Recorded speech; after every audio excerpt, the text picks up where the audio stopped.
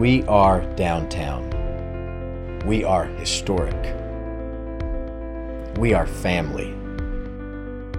We are scriptural. We are First Baptist Church. Please turn with me to the listening sheet. We're going to read aloud a portion of our reverse text. Reverse kept us at the end of Judges chapter 7 and moved us into Judges chapter 8 this week. And we're going to read the beginning of Judges 8. Now, I do want to warn you, there's some names in here. And when we come to Old Testament names, sometimes it's hard to know how to pronounce those. Let me just say, pronounce it however you wish, and just pronounce it confidently however you speak it there, because there's going to be a few in here you may question. So just go with it as you speak those. So let's stand, and we're going to read this aloud together. This then is the text for today. Then the men of Ephraim said to him, "What is this thing you have done to us, not calling us when you went to fight against Midian?" And they contended with him vigorously. But he said to them, "What have I done now in comparison with you? Is not the gleaning of the grapes of Ephraim better than the vintage of Abiezer? God has given the leaders of Midian, Oreb, and Zeb into your hands. And what was I able to do in comparison with you?" Then their anger towards him subsided when he said that. Then Gideon and the 300 men who were with him came to the Jordan and crossed over, weary yet pursuing. May God bless the reading of his word.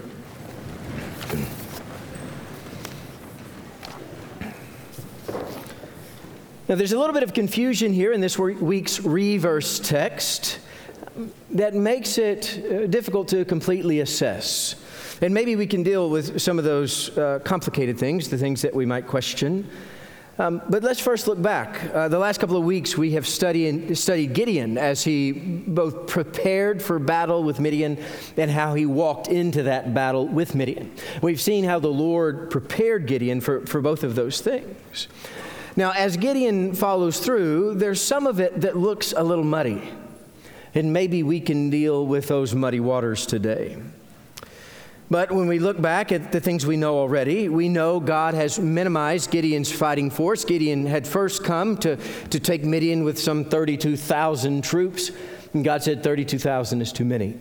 In fact, if you defeat Midian with this many troops, people are going to think that you did this. People are going to begin to think that the army is great, when indeed it is only God who is great. And so God told him, he said, we want to know that God is the one who will receive all the glory for this. This is from heaven. This is not from earth. And so in that way, you need to cut your army down. And he cuts him down to 300 men. He said, with 300 men, it will be so. God will receive the glory. We also know that God gave clear instructions to take the Midianite camp. God showed Gideon and told him, this is how you will take the camp, and you will go and take the camp. You're going to take with you trumpets with your 300 men. All of them will carry trumpets, and all of them will carry these pitchers or these vase-like things with a torch inside of it. And those things will be how you take the camp at Midian. And what we see is they were faithful, they were obedient, and they did just that. And in the night, these 300 soldiers came to the Midianite camp. And as they did, Midianites went into full retreat, not knowing which way was up in the battle. And in all of their confusion, the enemy began to fight one another. Their soldiers attacked one another, and some died and others ran. And from here, you start to see a little mud. Because it's unclear exactly from the text what the marching orders are. And let me tell you this, whenever it's unclear what your orders are, it is always critical for you to wait upon the Lord. And what's critical is for you to call upon the Lord to see, what are my orders? What is next, Father? And if it is unclear, you need to wait. And we don't know if Gideon did that or not. The scripture doesn't tell us if he does or if he doesn't. But when it comes to a time when the waters are muddy, you seek the Lord first. Now, what we know, Gideon's next actions are to call upon the rest of the country. Before, God had said not to call them, but here Gideon does, and he calls upon the rest of the country to come and aid them to chase down the fleeing Midianite army. Now, we don't know if this is God's intention. The scripture doesn't tell us. Last we heard, scripture said only use 300.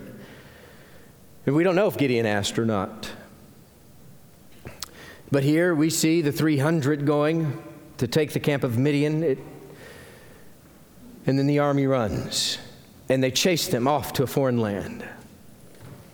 See, God has delivered them in the way that He said. He's given them exactly what He said He would give them in that Midianite camp. And at that point, it's important to wait and call upon the Lord. You know, it's important for us to recognize that we cry out to God even in the heat of battle. You know, because when we're in the adrenaline of the fight or following through on things God has called us to do, it's our tendency in our flesh to assume that we can just continue on our own. When we see one step and we take one step in confidence, soon our flesh starts to think we can do this. And commonly we see in the joy of victory, we believe that we're the ones who carried out the mission, that we're the ones that made it so, when in fact it was the grace of God. And so make no mistake, when these 300 take the Midianite camp, it is by God and by God alone that they find victory. And the same thing is true in our lives. When we find any victory, it is by the hand and grace of God. You know, it's important when we come to those moments not to just rush off and find our next thing. Because sometimes we give ourselves permission to do just that. I'm not sure if this is what Gideon's doing or not, but it's certainly what we often find ourselves doing, rushing off, taking permission to say, I will talk to God another day. I will seek God's wisdom later. There are times we've looked up to God and we tell Him, we're too busy doing your business to have a conversation right now. But let me assure you this morning, there's nothing too important that we can't stop and have a conversation with God. There's nothing that we're pursuing in this life that we can't put on hold and say, wait on the Lord to see what the Lord has in store for us. See, we are to cry out to the Lord always, through it all. We cry out to the Lord along the journey. We cry out to the Lord when we're in rest. We cry out every step, not just the initial one. Because I see it among believers, where we grasp the concept of an initial conversation with God. We know when we come to a wall, or we come to a major decision, or we come to a moment we don't understand, that we must seek the will of the Lord. We have conversations. But rarely do we as believers understand the value of continuing conversation with God, even through the heat of the battle, even when we're walking in the right direction. You see, we have these conversations with the Lord throughout. It's a part of who we are. Some of us like to receive our orders and then get about our own business. It's kind of like this, where we see in the New Testament, we know as we've come to the Gospel of Matthew, we see there's some specific things that the Lord has told us to do, and we try to be faithful to do those things, like to be a repentant people, to be a witnessing people, to be a discipling people, and we hear the Lord call us into obedience in those ways. And there are some who like to say, we hear you, Lord, and we will do those things, but we're going to do them in our own time, and we're going to do them in our own way. Let me remind you this morning, we do not have permission to do our orders, to take these commands in our own time or in our own way. In fact, when the Lord gives us commands, it is in His time and in His way. If we deviate to any degree, if we deviate in timing, if we deviate in process, it is sinful unto the Lord. Some of us like to say, I'm going to be obedient to the Lord in my own way, and it's not possible. You're not capable of such a thing as that. You see, our calling is God's business. Our calling isn't our interpretation of God's business. It is God's business. You know, sometimes we like to think that marching orders are the way, because those orders are easier than continual communication throughout. It's easier to take a moment at the beginning and say, okay, I'll run with it. God doesn't say, I give you the baton and you run with it. God says, I'm with you, and I'm fighting with you, and I'm fighting for you, and I'm fighting through you. And that maintaining communication throughout is about relationship. See, this is how we deepen that relationship with the Lord. We don't take a baton and run ahead of Him, but in fact, we walk with Him, and we're in continual conversation with Him, and we deepen our relationship with Him daily. It's working with God all along the way. We can't just get a mission from God and carry it out how we see fit. God doesn't allow that. He gives us the responsibilities, and He carries it out through us. You know, it's interesting. You see something similar from a different angle as chapter 8 begins. In chapter 8, verse 1, we hear from the Ephraimites. In fact, I'll read it again if you'll look there with me. Then the men of Ephraim, they said to Gideon, "What is this thing you have done to us, not calling us when you went to fight against Midian?" And they contended with him vigorously. You see, what they don't understand is that from God's original instructions in this battle, at this point in time, Ephraim was to be on the sidelines. Ephraim is rarely on the sidelines in battle. They're the ones who often carry the torch of battle. And here God said, "Wait," to Ephraim. And so when they come across Gideon, their reaction is to accuse and argue. How could we be the ones who are left on the sidelines? We're the warriors. You see, as the way the text is worded here, they come at Gideon with the full force of their verbal wrath. They just assume, they assume as Gideon has gone to take on Midian, that Gideon has left them out. They assume that Gideon has forgotten about them, or Gideon wanted to steal their thunder, or any number of things. Any number of poor reasons. They just assumed the worst of Gideon, that he didn't know what he was doing, because if he would have known what he was doing, he would have called on them, because they're considered better warriors than Gideon's men.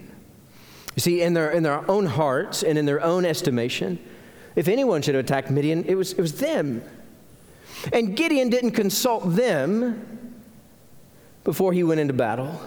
And if Gideon doesn't consult them, it's insulting to their pride. But remember, as we come to the word of the Lord this morning, it was Gideon's responsibility to consult the Lord. As this battle is unfolding, his general, the one who stands above him, his king, is the Lord God above. And he only takes orders from the king. He doesn't take orders from Ephraim. And so that's who he goes to, and that's who he consults. God himself. It doesn't matter that Gideon doesn't consult Ephraim, but it absolutely matters that he consults the Lord our God and stays in continuing conversation with him. You see, as believers in Jesus Christ, this is what we recognize. Our orders come from God himself and nobody else.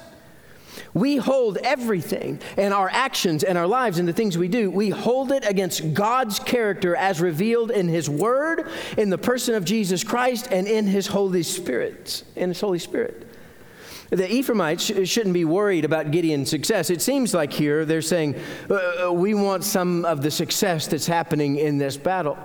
They shouldn't be worried about those kinds of things. They should be crying out to the Lord, asking themselves, how can they get in on God's work for his kingdom? They should be seeking the Lord, saying, God, what is next? How can we be a part of what you're doing? We want to seek that way forward. You know, I hope that's who we are.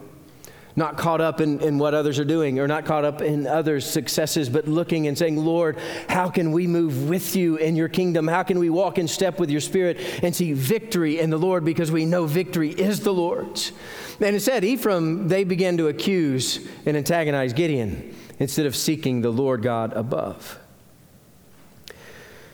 You see, we need to follow the Lord and his work for his kingdom, rather than blaming others, or rather than blaming Gideon for stealing the show. We seek the Lord for the wisdom of our orders. Let's turn our attention now to verse 4, because, you know, some of that is some of the confusion. Before, God has said the 300 men, and now Gideon is calling on all the other people of Israel, saying, come and help. But then we get back to verse 4, and Gideon's back with the 300. We know that's who God had originally called. And so, and now we have them chasing the army across the country, and in the rush, the adrenaline starts to wear off. And as they're marching, they're exhausted. You know, at this point, they've probably marched about 50 miles or so together. And as they have gone into battle through the night, they've marched 50 miles, they've come to the end of their own strength. They just can't go anymore. You know, one of the things that we recognize is often this is a good place to be. Because as believers, when we come to the end of our own strength, that's one of the few times we begin to recognize that it is God alone who is our strength. That's when we begin to look up and recognize that we're not capable of the fight. We're not capable of the things God has called us to do. It's only in the power of his Holy Spirit that we find victory. And so sometimes we need to be exhausted. But I do want to give you a bit of a warning here. And I hope they heeded the warning signs here. Because when you're exhausted, it is difficult. And what we learn in the verses that follow is not only they're exhausted, but they are hungry. They haven't eaten either.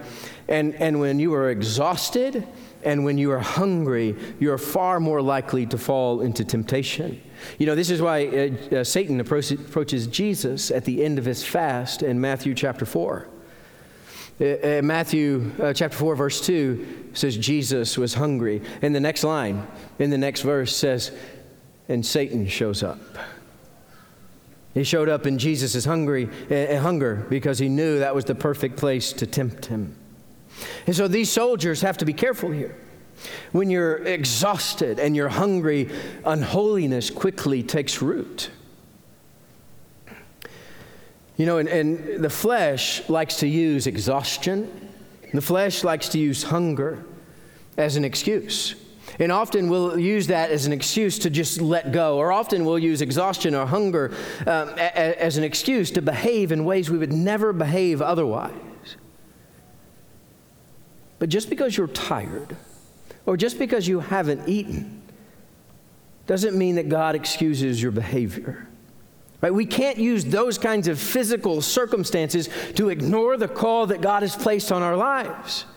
You see, if God has called you, and if God has called you out and God has called you forward, it doesn't matter what's going on around you. It doesn't matter what the physical circumstances you find yourself in are. We can't use those physical circumstances to negate the Word of God. And too often, the evil imagination of our hearts tries to imagine up different scenarios where we might be better equipped to obey Jesus if something else happens. I mean, it's kind of like this, where we like to think, if I'm in a different phase of life, then I'll obey Jesus. It's almost like this, where if we're in high school, we say, okay, when I get to college, then I'm going to follow Jesus Christ. Or we get to college and we say, when I get my first job, then I'm going to follow Jesus Christ wherever it leads me to go. Or then we come to, when I get my second job, I'm going to follow Jesus Christ.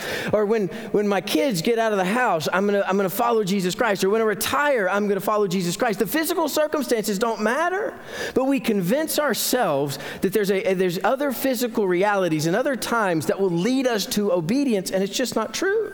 If we're not being obedient to Jesus Christ today, we're not going to be obedient to Jesus Christ if the physical circumstances around us change.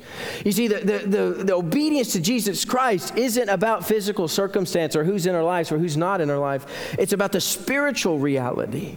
It's about the presence of the Holy Spirit in our lives. Where we find hope and where we find obedience is by the work of the Holy Spirit in our lives, and the Holy Spirit is moving and working today, no matter what your physical circumstances are. It doesn't matter if you're exhausted. It doesn't matter if you're hungry. It doesn't matter where you find yourself. The Spirit is at work, and that's who we chase after. And that's where we find our strength and our hope for next steps and a new day.